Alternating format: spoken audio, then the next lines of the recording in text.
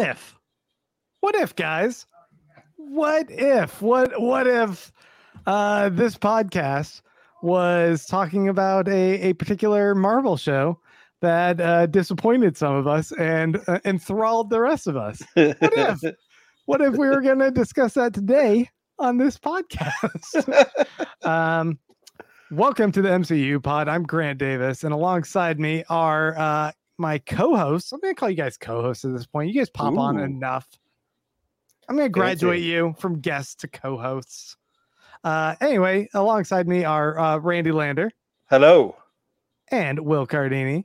Hey, everybody. And we're going to be talking about What If, the debut episode over on Disney Plus.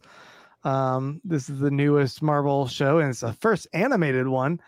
And this particular episode was an episode that saw Peggy Carter get the Captain America serum, the super soldier serum, and she becomes Captain America. And what if those crazy hijinks happened, and Grant, different would the reality be? Grant, I'm going to stop you right there. As a comics fan, you have to know that What If, the long running comics series, there's been 3 different iterations of it. It's called What If, but it always has the question is central to the title. So it's not what if a bunch of stuff happened. The question, which is in the title, is what if Captain Carter were the first Avenger? Is that what I didn't? That's the title. That's the actual title. That is the title of the episode. Oh, okay. Well, I mean, that's essentially what I said. I mean, I guess she's the first Avenger, sure. But Thor was alive before her, so in a way, Thor. Right. No, he's the 0th Avenger. We start at 0. Is that how that works? Yeah, that's how it works. You're 0. Okay. Always start from the number 0. Nobody liked to call Thor. Nobody liked to tell Thor that you're the big 0 Avenger. He did not like to hear it, so they just kind of downplayed it. But folks, before we go ahead and dive into this, we do want to say that our podcast, the MCU Pod, is produced live over on YouTube, and you can watch us live if you join us on Friday nights at 9 p.m. Central Standard Time over at youtube.com/MCU Pod. Go there and subscribe. And we would love to have you directly engage with us when we do these live shows. You can put comments on the side. We can talk to you. We can hear your questions and your thoughts about anything MCU related. And we will agree with you or say you're way off base, something like that. And you can also help us out by listening to us over on our podcasts and subscribing there, giving us a rating and review, or go to patreon.com/MCU pod. Hold up. I got a little thing for this. Bam. Put that on the screen. Patreon.com/MCU pod. There you can make a per month pledge. Give us $1, $2, $3, $4, $5, $10, $20. I think it just starts multiplying at that point. And you can join different leagues of superhero team ups, including the Defenders, the Illuminati, the Fantastic Four, whatever we put up there. How much do you have to pay to be a new warrior? Ooh, I don't think we have new warrior. You want to set a dollar amount for that? That's gonna be like $8. Yes, it's $8.50. $8.50. Yeah, $8.50. The 50 cents goes right to the Speedball Reclamation Fund. So anyway, we appreciate all of your support there, and you can come pop on and join us. Without further ado, we're going to go ahead and jump into talking about the premiere episode of What If, the latest series from Marvel. And this one is indeed called What If Captain Carter Were the First Avenger, directed by Brian Andrews and written by A.C. Bradley. I don't have a shorter synopsis from IMDb. I'm not going to go ahead and read all that, but I do have a little graphic to kick us off, and that is, it's time for our snap judgments.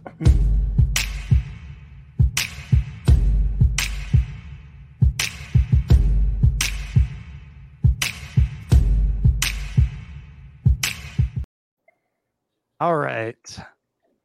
Who are we going to start with? Will, would you like to go ahead and kick things off and let us know what your snap judgment of the premiere episode of What If is?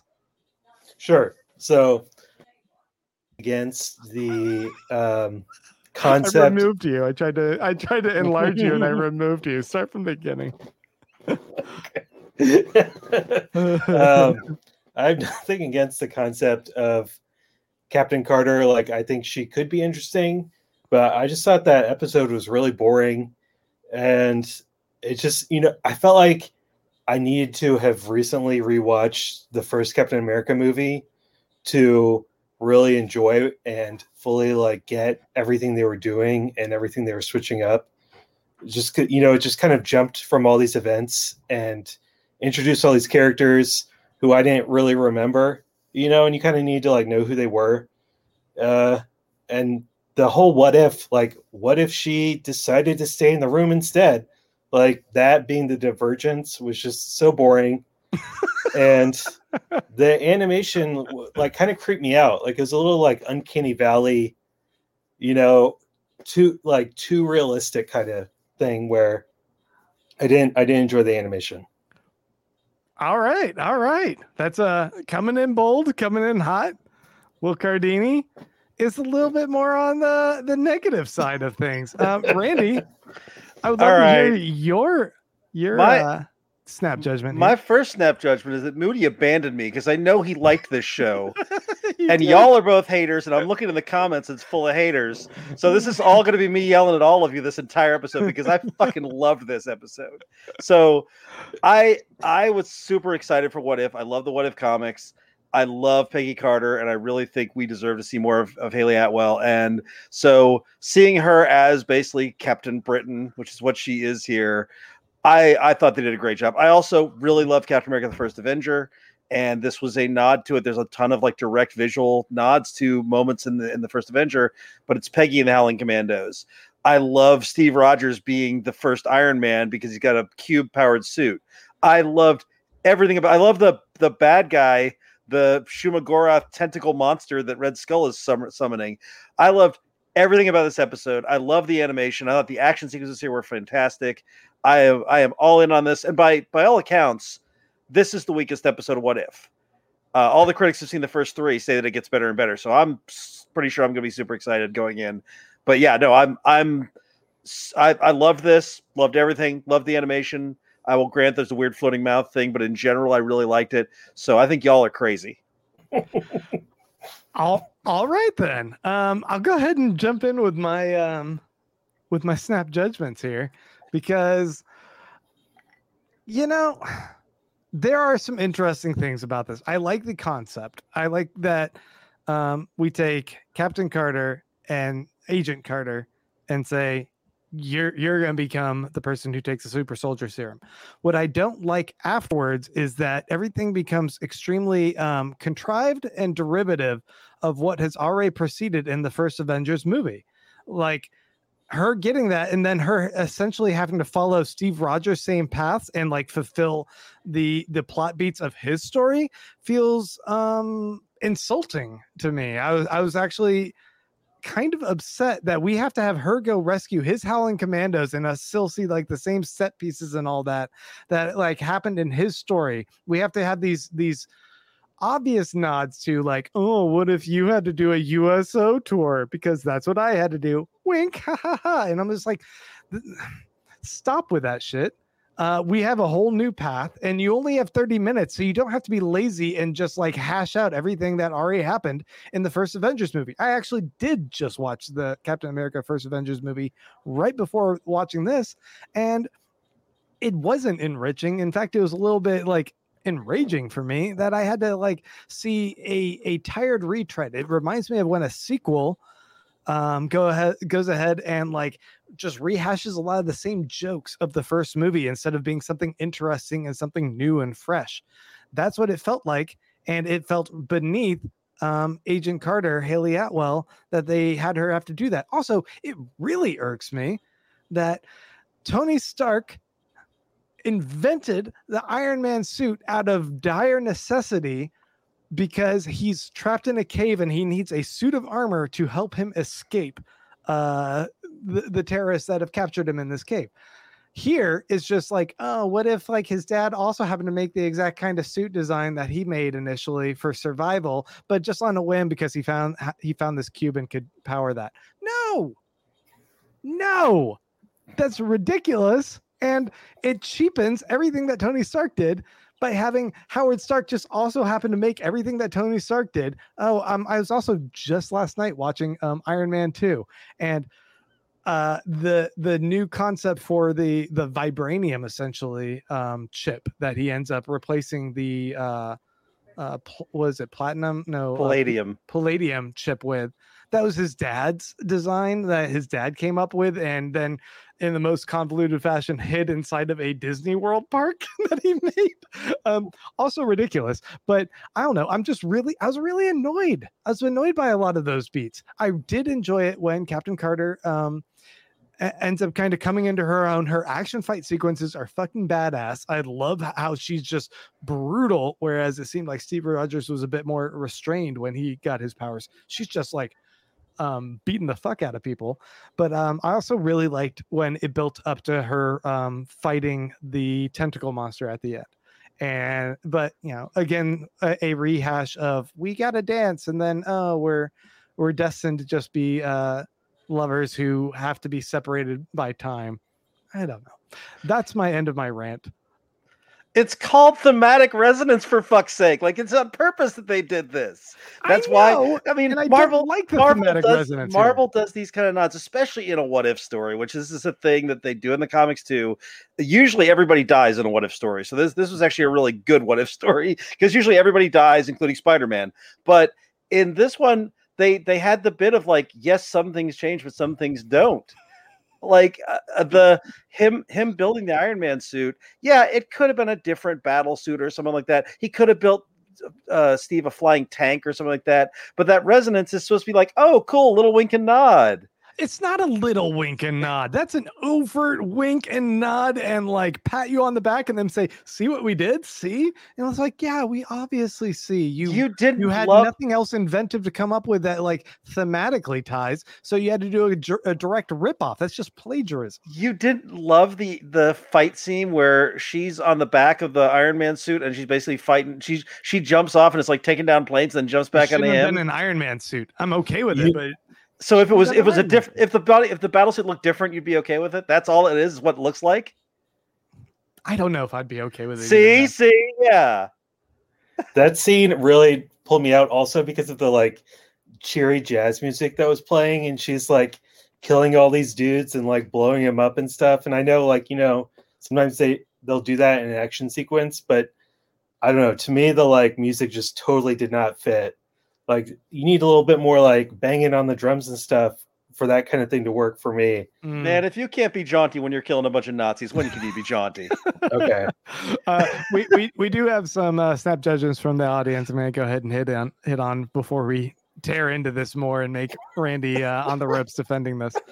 Eidlon says, it suffers too much from trying to condense a movie's worth of content and development into 20 minutes. Action scenes were fun, though. And I also think they're able to get away with a lot more with the pacing if they're assuming most of their audience is already familiar with that movie. Mm-hmm. And I definitely was, and it didn't suffer in the same way as like watching the first Harry Potter movie and how that pacing went, because they're just like, oh, everyone's read the books. I was like, I hadn't read the books. This is awful pacing.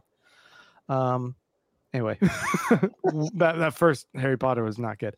Will Morris says, I think the writers have seen Hellboy because that monster coming out of the portal was so Hellboy. I mean, Lovecraftian.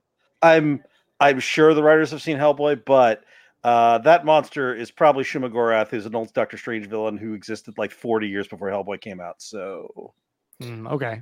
When it's all Lovecraft, right? So it's all Lovecraft, right? Yeah, you could say the Hellboy, but that Hellboy is riffing on stuff too. Yeah.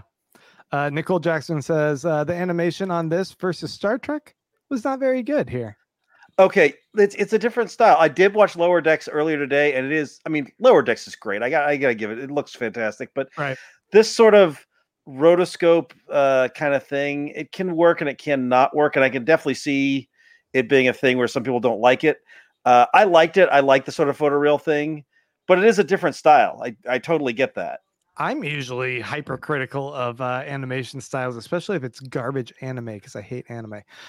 But I really liked this animation. It didn't bug me so much, and I wasn't getting this kind of uncanny valley because I still think like this cell animation style is enough removed for me that I take it at that kind of value. Yeah. But I see what you're saying, Will, that you were a little bit put off by it. I'm old school. If I'm watching 2D animation, I want it to be like 2D animation. I want things to be like fluid and just feel, not so CGI model. Let me ask you then, what did you think of Spider-Man Into the Spider-Verse? Did you like that style? Because that does like a really interesting blend of them. Yeah, it's so creative, and there's so many crazy things going on the screen kind of all the time. The kind of like vibe thing as well. Yeah, that's very different to me. Well, that is such a next. I mean, it's on the spectrum. This is similar to what they were doing, but Spider-Verse is such a next level kind of thing. Right. All right. Well, let's go ahead and let's dive into this. And I think the best place to start is with the very intro, the narration, and we have Jeffrey Wright doing the intro, the narration. I love his voice. I love the actor, and him having a role as Uatu, essentially the Watcher here, is really cool. And I'm interested to see if we're going to get a little bit more of him as a character, more so than just a narrator in this, because we also see like, which movie was it? Was it Guardians of the Galaxy? Where at the very end we see Stan Lee kind of like hanging out with the Watchers. Mm-hmm. So it'd be cool if like they get like a bit more of a plot going on here, right? Like because he always hits on that same refrain of like, I don't interfere, I just watch, which is bullshit in the comics. He always interferes. I'm just creeping through the blinds. So what do you think, Randy? I love Jeffrey Wright. I was super happy with casting, and having the bookends of Uatu describing it is again very much a callback to the comics. And I don't know if they'll have him get involved, because in the What If comics, he never did. He was always like, he showed up at the beginning, he showed up at the end.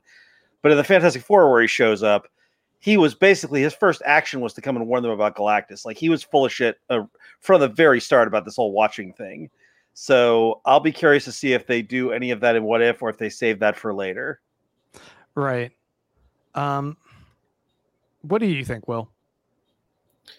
Yeah, I would like to see Uatu like as a character, but I don't know if we'll get that in this. I think that he needs to be there to kind of introduce like where, like kind of place each episode, right? Like I think that could be good if it kind of helps people who maybe aren't as familiar with stuff, like figure out where things are. If each one is like going to be totally separate, or I'm not sure if we're going to see more Captain Carter in the next ones.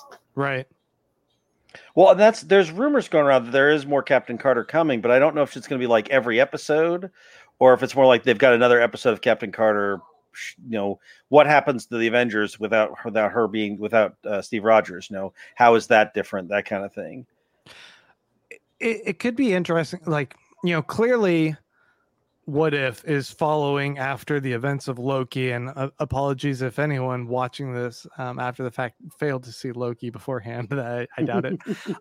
But with Loki, clearly the multiverse has been opened up and branched out, and that's why on the heels of that we're seeing the birth of the What Ifs, the storylines of now we can be a lot more playful with this multiverse and these variant versions of our characters. But it could be interesting if they're using that kind of format structure of, all of these are like a one-off. Don't really take too much notice of that, to kind of sneak build a secondary storyline of sort of like an Earth 2 in DC. Like here is the Captain Carter verse, and every couple episodes we're going to see a return of her and what she builds as her secondary version of the Avengers. Like, what does happen with Iron Man, with Tony Stark, if his dad had already made that suit for Steve Rogers? Like, how does that influence what he's built and become from that, from legacy, versus from making himself a self-made man, Iron Man. And see, that's the thing where I think some of the people who are disappointed with this episode may get what they want as things move on, and we see the changes. Because we were seeing the first Avenger, we're seeing that not a lot changed. Like the Red Skull still had his facility, he still got the cube back. Like he summoned a different villain, but it was following the same. He was trying to do the same thing. A lot of the same stuff happened. But yeah, the question of like, well, what happens to does Steve Rogers, is he the guy who helped helping find Shield, instead of Peggy? And what is that difference? And then what does it look like when Tony Stark had his dad build an Iron Man suit in the 40s? Like it's gonna have a resonance. So I'm wondering if we will see sequels and more. I would definitely love to see more of this universe and see more of what happens with these characters. I never watched Agent Carter, the TV show. You did, yeah? Right, Randy? Did you watch it? Will? No, I didn't. Right. How instrumental was she in building Shield? Was she kind of a lower command level, like she was just an operative? Well, in the show, she was just an operative, but in the MCU, they talk about it a lot. Like in the Winter Soldier, Steve mentions to Peggy that one of the reasons he stayed with Shield is because she was instrumental in the founding of it. And we see her in the prologue, the opening scene of Ant-Man. She's one of like the 3 people in the room who's sort of running Shield. Like, and we see her in Endgame. We see her office. Like, there's definitely an implication that Peggy was one of the big head honchos of Shield. That she and Howard Stark, and I don't know if Bradley Whitford's general has been made a canon character now by all this, but that there's like a handful of people at Shield, and Peggy was definitely one of them. We see a lot in this episode, especially with the help of actor Bradley Whitford playing the general. A lot of the awful misogyny that Peggy Carter has to kind of endure in blazing her own path as Captain Carter. Yeah. It makes me kind of curious in this alt history timeline if we see Steve Rogers is the one who's left behind, and he's the one who kind of helps pave forward the path of what Shield ends up becoming and solidifying some of those ideals.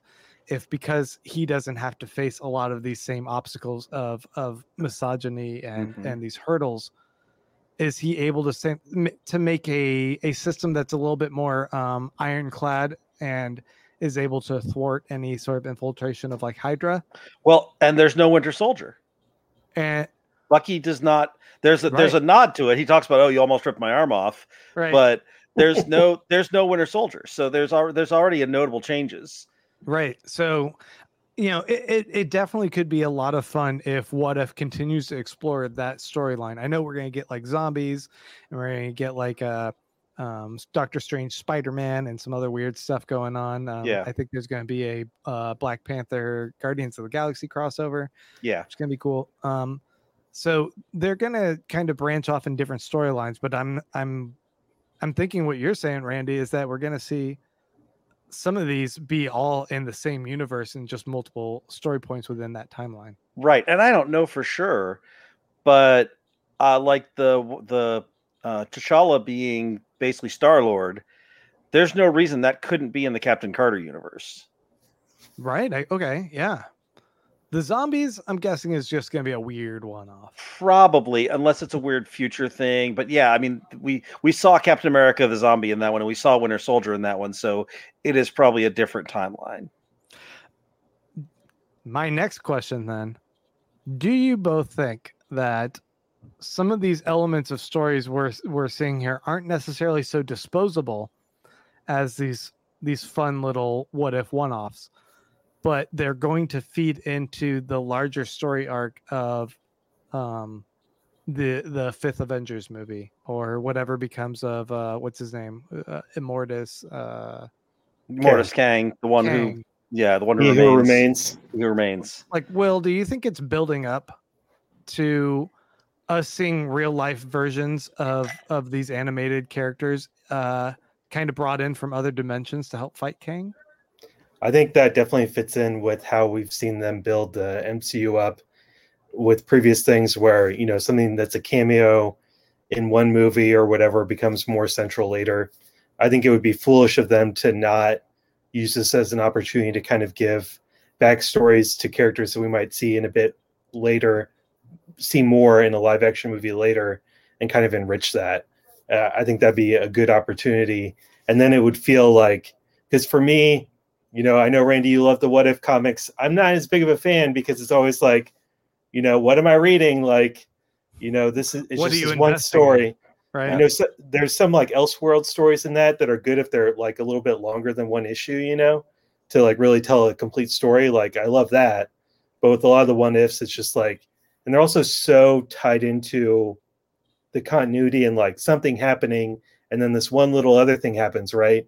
So it's just like so tied into knowing everything that happened before.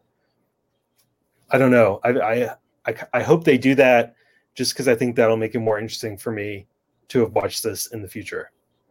Well, I think that's one of the reasons I have always been a sucker for alternate world, what ifs, Elseworlds, all the alternate timeline stuff. So yeah, I am absolutely in the tank for this kind of stuff. But I think it's interesting because if they decide to do a thing where they have all these things resonate later, there's two obvious ways to go about it. One is to do the Exiles, which is a bunch of people from alternate worlds who then jumped in Quantum Leap style, jump around different worlds. And I love Exiles comic. The Exiles introduced Captain Carter. Captain Carter showed up in the new Exiles that launched a few years ago. Wasn't very successful, unfortunately, Really? but that was where they introduced her in the comics as a concept. Huh. And then, so that's one possibility, is like they gather all these people from these alternate universes and they go around fixing the alternate universes that the multiverse. They maybe work with the TVA or against the TVA. The other one is the Russos famously were talking about doing Secret Wars. And Secret Wars, the original one, is basically, Beyonder brings everybody to a battle world, all the heroes battle. But there was a Secret Wars that was done by Jason Aaron, I want to say, or maybe Jonathan Hickman, might get the two of them mixed up, a couple of years ago, probably like 5 years ago now. Basically, it was at Hickman? Yeah, and there was basically a bunch of, it was a world put together of different alternate realities. So one of them was Marvel Zombies, and they were all walled off. There was one where the Thors were like cops. There was the one that the X-Men was a Days Future Past. So basically all these alternate worlds were all together in one big world.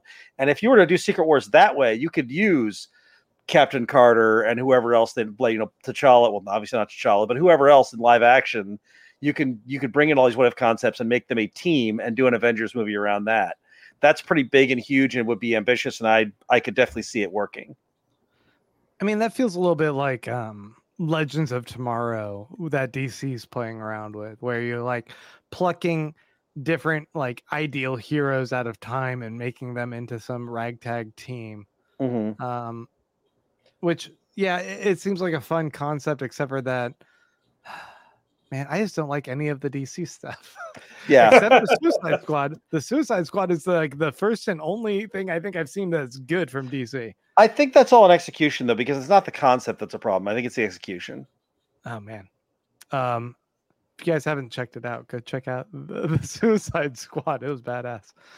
Okay, so going back and taking a look at what they're setting up here with Captain Carter, we see her kind of go through a lot of similar beats. She ends up getting a costume because it's designed by Howard Stark, to be theatrical, a la like USO tours as well, which still kind of felt a little out of place because she's trying to be a covert operative, and why have something really loud and annoying? Captain America was in that as a product of that just being the thing he had to wear on stage, and it was a theater costume. Why is she ending up in a theater costume? But you know why? Because you can't just have her. You can't have her just fighting in a uniform. She's a superhero. She has to have a superhero costume. So they got to make some reason for her to have it. But they didn't make a reason. That's my point. They didn't make a reason because they had, like Howard Stark designed it. Because they had 30 minutes. You want to spend 5 of those 30 minutes on the rationale for a superhero costume? We all know the rationale for the superhero costume. It's so she can be a superhero and look like a superhero. Him giving her the shield. Seconds. They gave you 5 seconds. No, I need more dialogue to explain. I always need an explanation of why someone's wearing a ridiculous ass costume. Because it's a superhero world and people do that. No, that's the only explanation you get. That brings me out of it.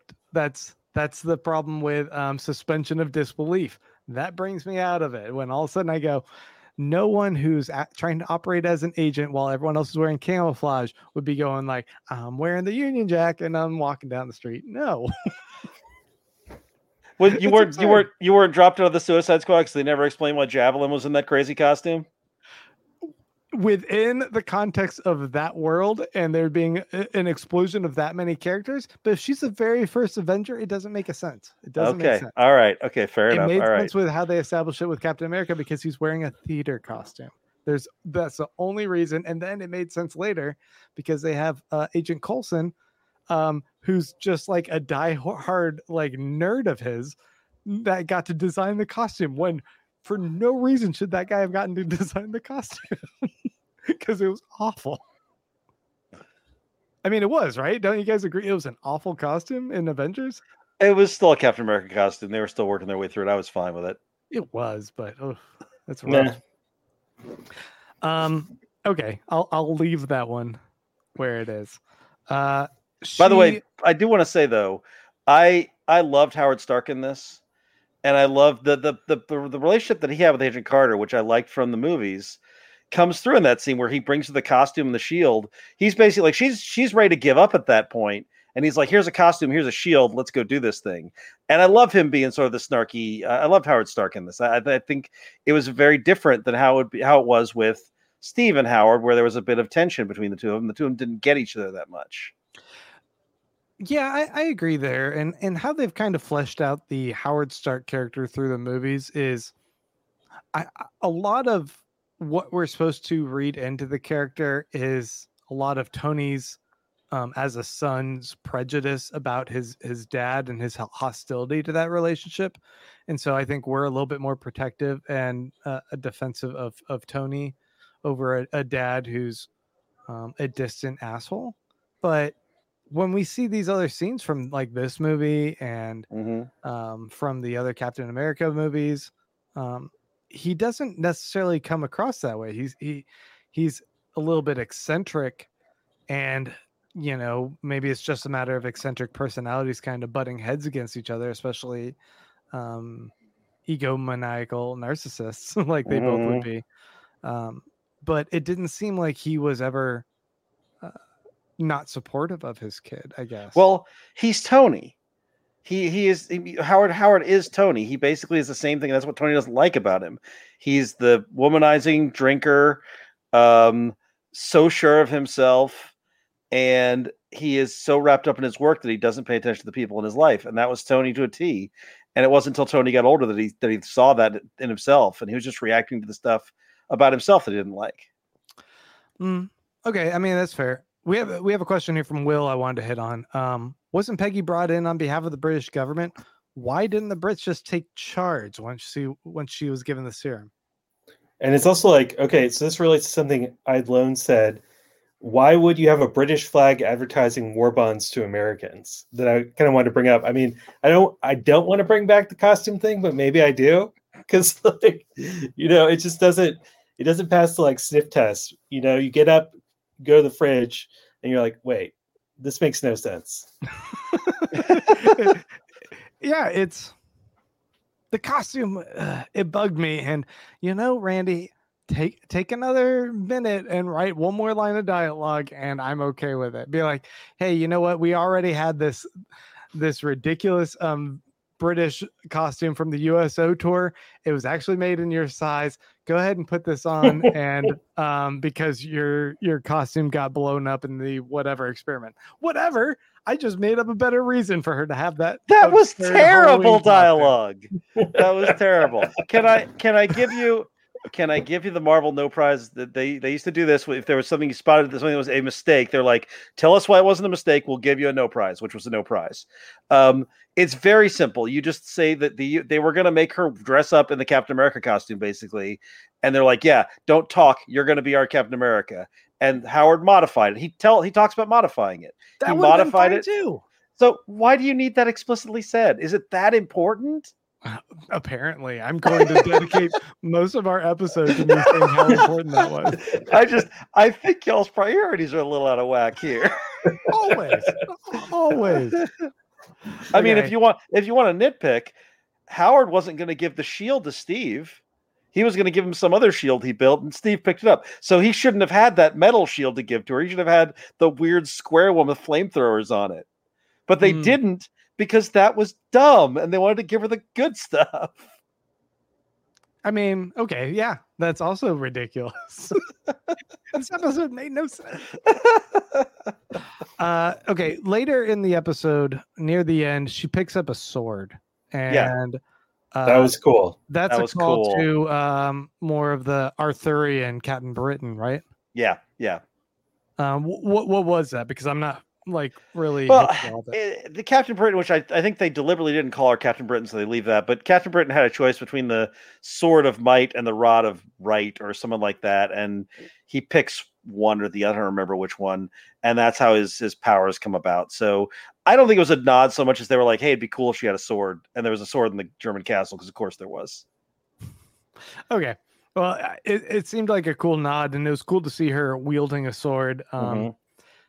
Her fight scenes are pretty brutal in how she's hitting people. Like I'm looking at the Nazis she's punching. I'm like, okay, that one's dead. That one's dead. There's no way that one's alive. That one's dead. Like, she's definitely killing Nazis. Skulls of all these people. She's definitely killing Nazis. You throw a shield right here at their face, they're dead. She threw two of them into a fire. Like she is not fucking around. She took them all out. Especially in contrast to having just seen the first Avenger, it seemed like Steve Rogers pulled a lot of punches and was a lot more gentle or delicate with how he was fighting these people, whereas she's a brutal force. And in that regard, all of her fight sequences, the animation, the choreography for it, I loved it. When she flips that truck and figures out what she can do, that's awesome. Yeah, that was awesome. That was also a good scene. I love when the big brutish Nazi guy comes out, and he's basically, you send a woman against me, and she puts the shield down. She's like, I don't need this. And she just goes in and just fucking wrecks him. I loved that. Yeah, that had some good Indiana Jones vibes to it. Yeah. Of like, I'm just going to shoot you kind of thing. I don't need to deal with your shit. I thought a lot of those elements were really fun. And, don't get me wrong. I know I bitched a lot at the front of this about certain things that I have a problem with. But overall, I was still basking in another Marvel property that was a lot of fun. In fact, I watched this one with my daughters, and they loved it too. They thought it was awesome. And it skirted that line of like, there's some violence in it, but nothing that was like too bad for them. So like they were able to just see an awesome kick-ass female hero on the screen. And I was like, yeah, right on. Yeah. Can we talk a little bit about the tentacles?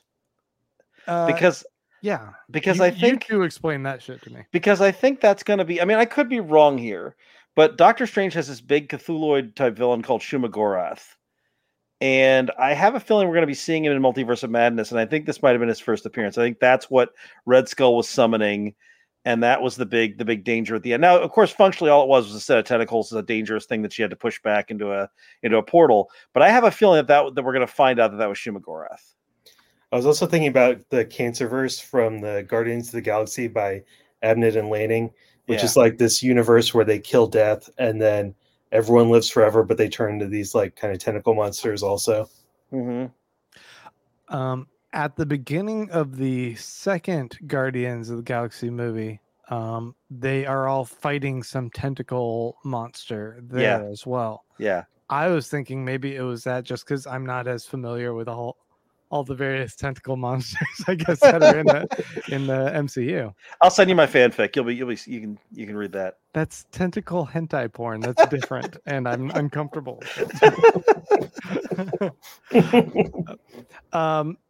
So wait, what would be the larger implications of this, aside from like you just think it might pop up as well in Doctor Strange too? I think so. I think if the notion Shumagorath is sort of a Cthulhu type monster, so I think if Red Skull summoned this through the portal, even though Peggy pushed it back, it could be setting up. It could have opened the gateway to something else. I mean, like if they wanted to somehow tie this into Marvel Zombies, they could do a what if, which they would occasionally do in the comics, where basically it's like, what if Captain Carter had failed to stop the Cthulhuid monster. And it could be the Marvel Zombies universe came about because Carter failed to stop it. So Shumagorath, if I'm saying that correctly. Yeah. Is able to once kind of revealed the gateway, is able to tap into the multiverse and wreak more havoc. He's a big scary monster, basically. Doctor Strange has fought him a bunch of times, and he's got one of these cosmic power sets. Essentially, he's just super dangerous. Other sorcerers use him for power, that kind of thing. So if you wanted to have him tied into a zombie plague or something, you could definitely make that fit. I don't know if they will. I think that's a pretty out there theory, but it seems like a possibility. Yeah. I definitely think that the back half of this episode got better for me when it didn't necessarily feel so much as a retread, but it started kind of pushing out into its own after the Howling Commandos thing was established.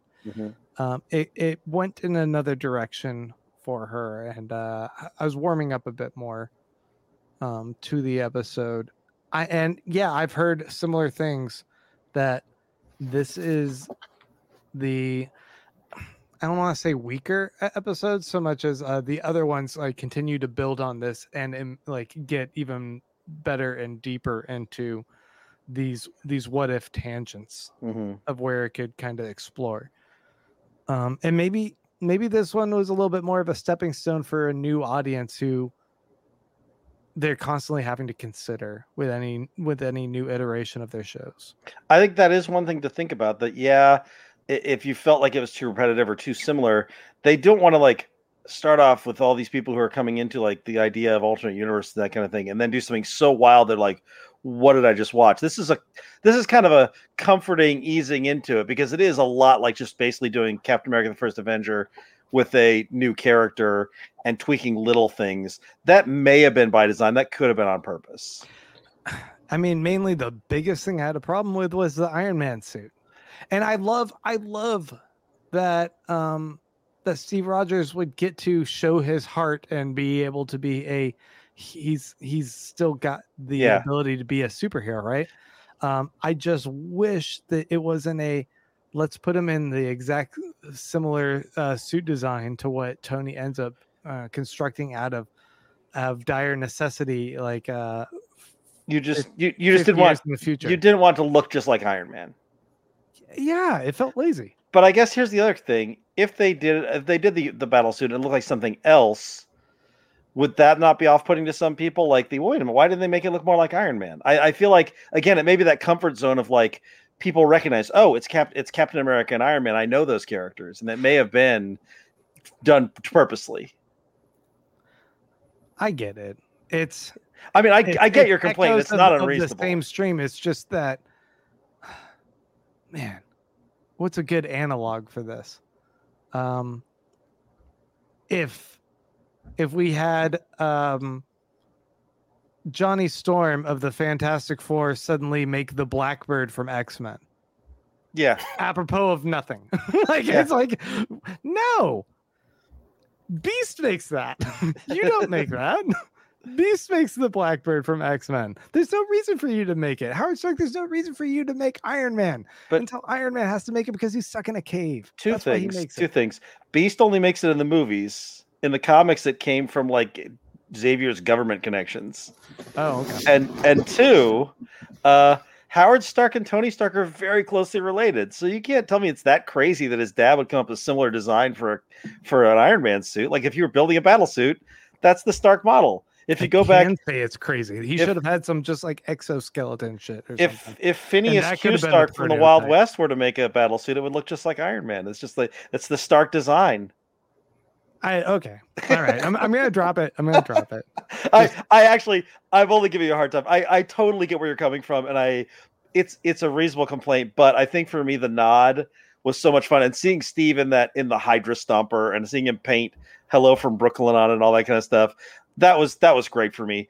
I mean, I would have loved it if it would look a little more like the Iron Giant or something. Instead, they did that nod, but I understand why they're like, let's make it a little familiar. So basically, he builds the Iron Man suit, and also, I do want to see if they do a sequel, they could answer some of your complaints about here, because if they do a sequel showing, well, what does Tony Stark do if Iron Man's already been built? How does that change his thing?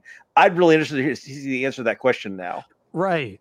Right. There's a lot to explore from the trickle down effects of that one little change. Mhm. And I like the butterfly effect idea of how radically the universe adapts and changes, because now we're not just saying that um, Captain America was this one-off super.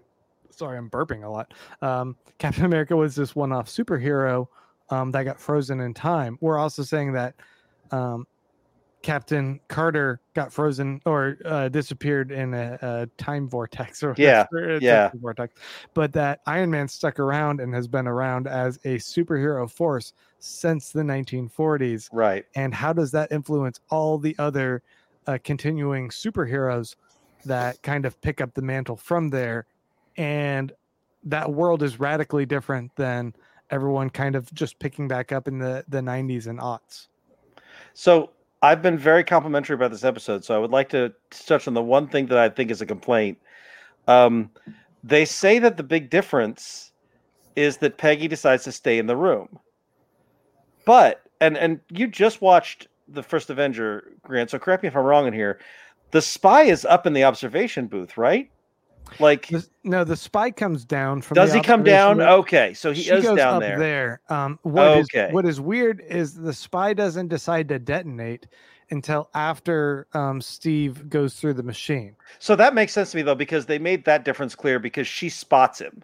She sees him drop She sees him something. playing with his lighter or whatever. She sees and him so pull it out, but he doesn't seem to indicate he sees her. It would have been great if he gives a quick nod to her and Yeah. goes, "Oh, I need to blow this up even earlier than I Oh, planned." I definitely got that implication because she charges him and that's when he sets it off. I thought Okay. that I just thought he was in the wrong place, but if he was in No, fact down there, they didn't he change comes anything else. down. Okay. She went up to there when the explosion happens. Yeah. So that ended up working for me as far as even just her presence down there and the guy maybe being a little bit more trigger happy than Yeah. curiosity getting the best of him and wanting to see what happens with Steve.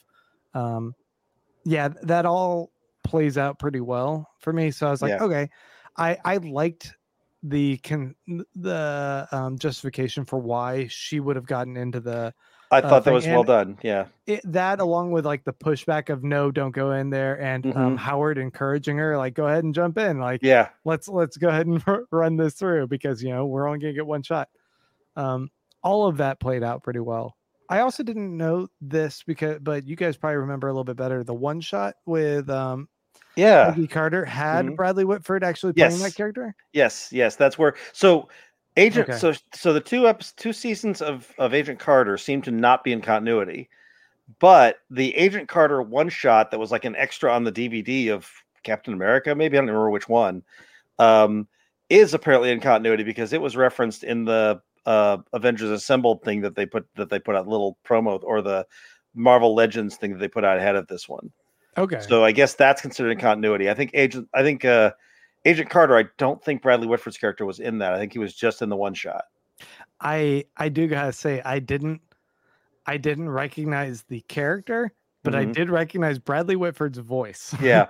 And I was like, Yeah. that's Bradley Whitford, I bet. There's been some interesting news about the voice casting for this show in particular, Mhm. because one thing of note, like it seems like they brought in like a big roster of a lot of the people who played these characters to all do their voices again. But there's also a few kind of standouts that did not come back and reprise their voice. Chris Evans doesn't play the voice of Steve Rogers again. But here. the guy that got to voice him, I thought did a great job though. Yeah, It I was couldn't great. tell. Like I was convinced it was still him. Yeah, And the Red Skull is the guy they got to play, the guy who replaced Hugo Weaving. yeah, but that makes sense because Hugo Weaving hated playing Red Yeah, Skull. He but- was mad. But also this guy, he played sort of ghostly Red Skull in Endgame. We've never seen him voice like the regular Red Skull. I thought he was basically indistinguishable. I thought he did a great job. That guy has done some videos where he is Ross Marquand. He's a straight up mimic. He's Okay. able to like do a bunch of people's voices. He's basically that guy from Police Academy. Toby Jones was in this, which was great. Right. Sebastian Stan. One of the interesting ones I saw on Twitter was someone was asking Dave Bautista about him playing Drax, and he's like, well, they never even asked me to voice Drax, because I guess Drax does pop up in like the 3rd episode. Oh, okay. And has a number of lines, but like Dave Bautista was never even asked. And when he said, yeah, they never even asked me, on Twitter underneath him, Sean Gunn or James Gunn goes, what? Yeah. So like he was also shocked. So that just seems like some interesting behind the scenes drama of like who they asked to come back and do the voices, and whose agents maybe pushed back against this and said, show us the money or what. I don't even know. Well, there was a little drama involving the Guardians, and Batista spoke up for Gunn when he got fired by Disney briefly. So they might have been like, well, you're not a team player. You don't get the extra $30 for voicing Drax in What If. Right. We see a little cameo of Jeremy Renner's Hawkeye pop up, as well as Samuel Jackson's Nick Fury.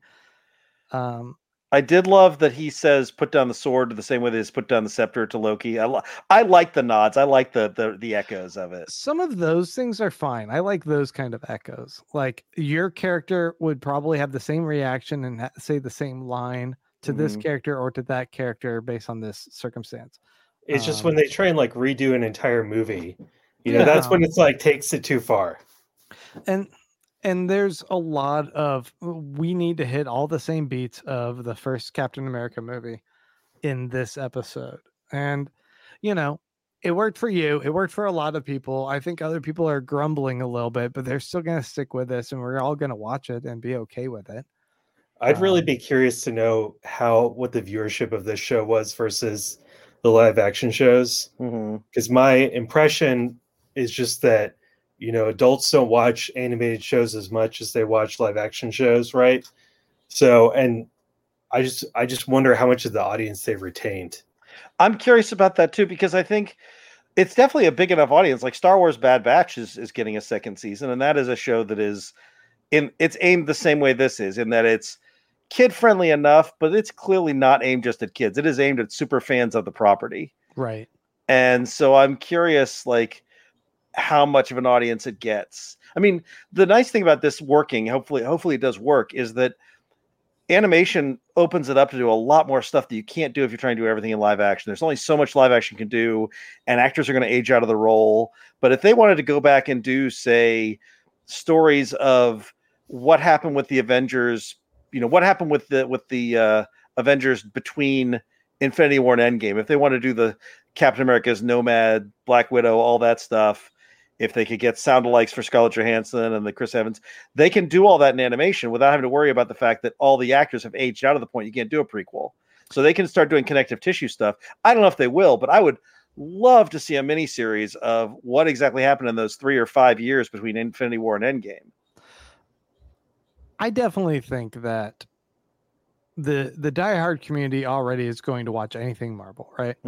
I even think like the casual fan will find that just because of the accessibility of this being on Disney Plus and it not being a heavy time commitment, like all of their shows are doing like 6 to 8 episodes each thing, and keeping the length of these a little shorter, it still makes it pretty accessible, and there's something comforting in familiarity about this premise in itself, that it's already marketing off of being Marvel, but then being, like, oh, I kind of recognize these characters, but they're just doing like a slightly different take on these things.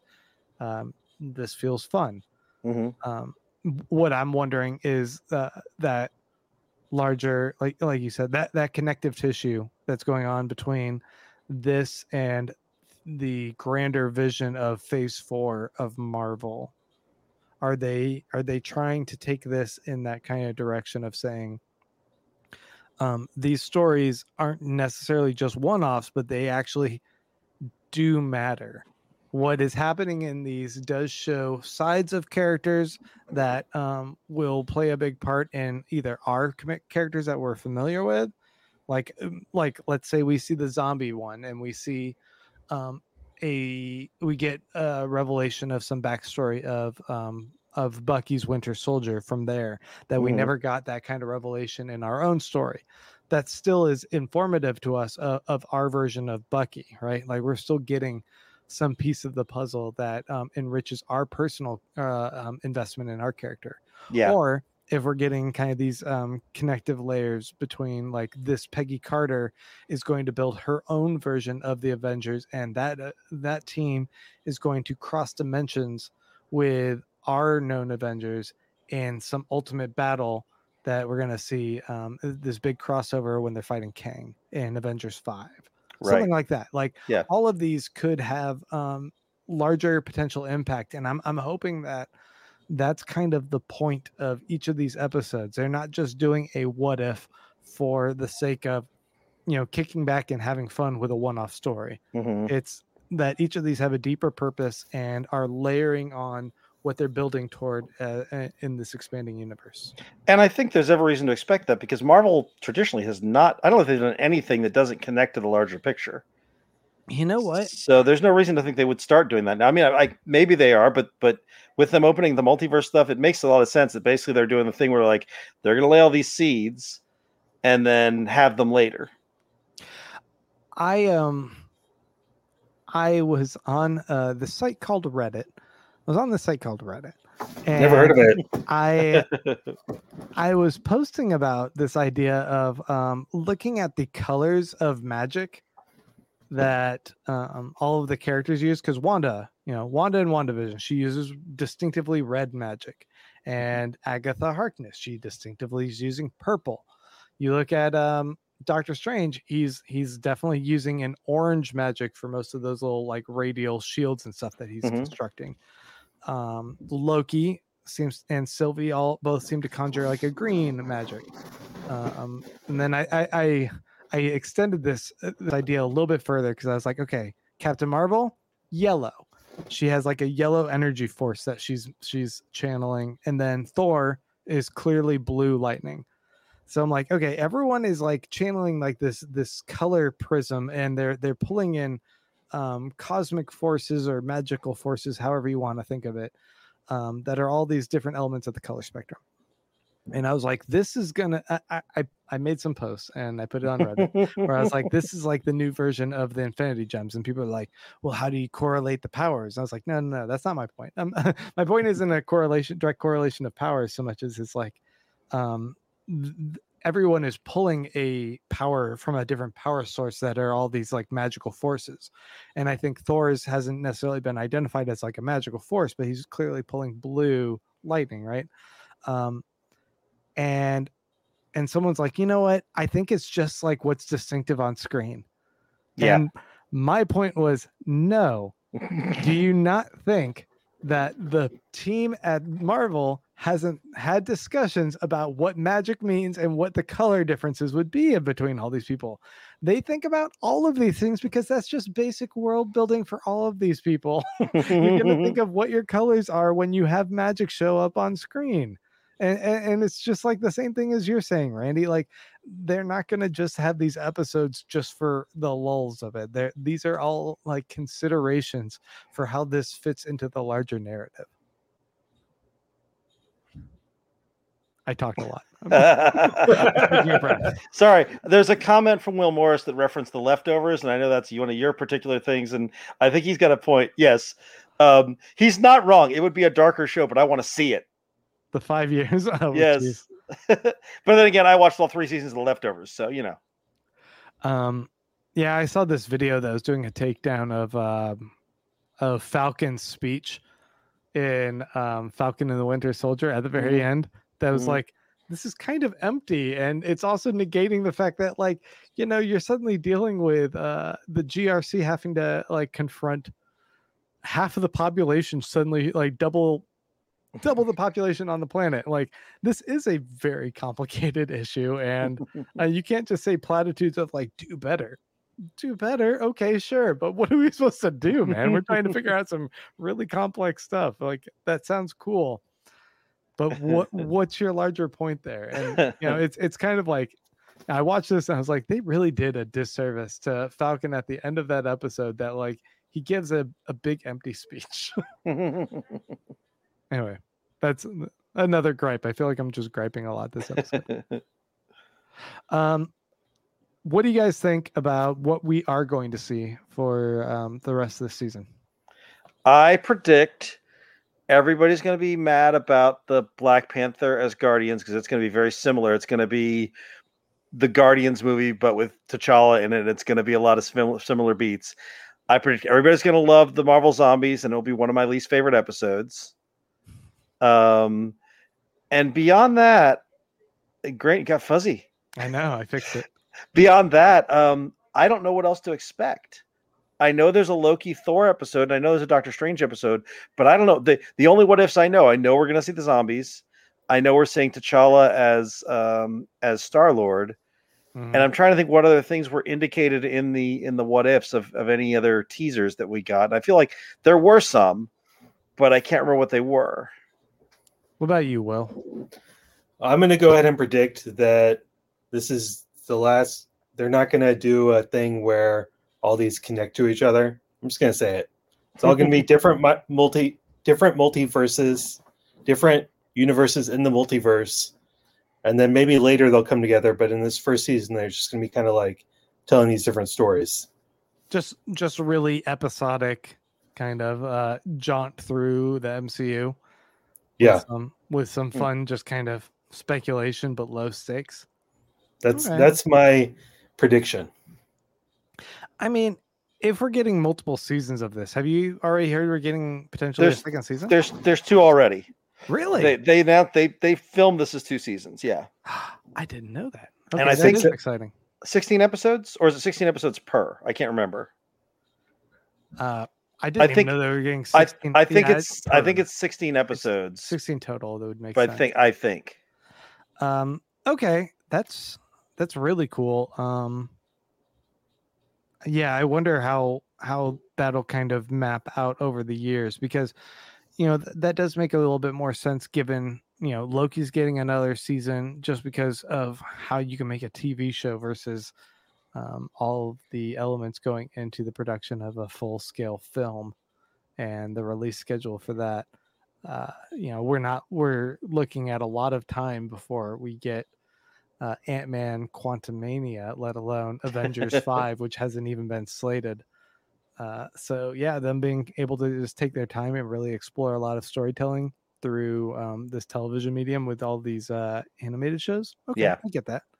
Okay, so I just looked it up. 9 episodes for the first season, and then 9 episodes of a second season that's already been ordered.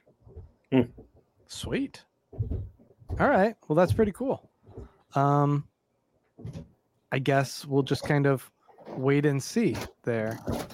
Do you guys have anything else as far as any comments on this before we go ahead and wrap things up? No, I love the what if concept. I love Peggy Carter. I was glad to see more Haley Atwell. And if this is as bad as it gets, I'm gonna love this series. I think I'm kind of on that same page. I think that any of my gripes on here are friends who have received like early teasers or early press releases of like multiple episodes have said that things just improved from here. So I'm looking forward to where things continue to grow, and I know I'm just being a little bit crotchety. Will, what about you? I don't know if I'll be able to get over the animation style, and if it's more like rehashing of movies, so this will probably be like a disappointment for me, but I'm willing to give it a second chance. Okay, fair. I want to say thank you to everyone who joined us this week on the episode, and thank you to you too. Will, where can people find you? You can find me at Will Cardini on Twitter and Instagram. Okay, right on. Randy, what about you? You can find me at roguesgallerytx.com. That's my store. We do a podcast there. And at thetvdudes.com, where I do my weekly TV podcasts. And as always, don't find me. Leave me alone on the internet. That's where you can find me. And we're going to wrap things up here. We're going to be back next week, of course, talking about episode 2 of What If. And hopefully I'll be a little less shitty about it. But no promises. I do not make any guarantees there. All right. Until then, man, I'm really blurry. There we go. My webcam's being a little squirrely. But here. Grant, what if you weren't? What if my webcam was blurry? That's what's going on here. MCU later.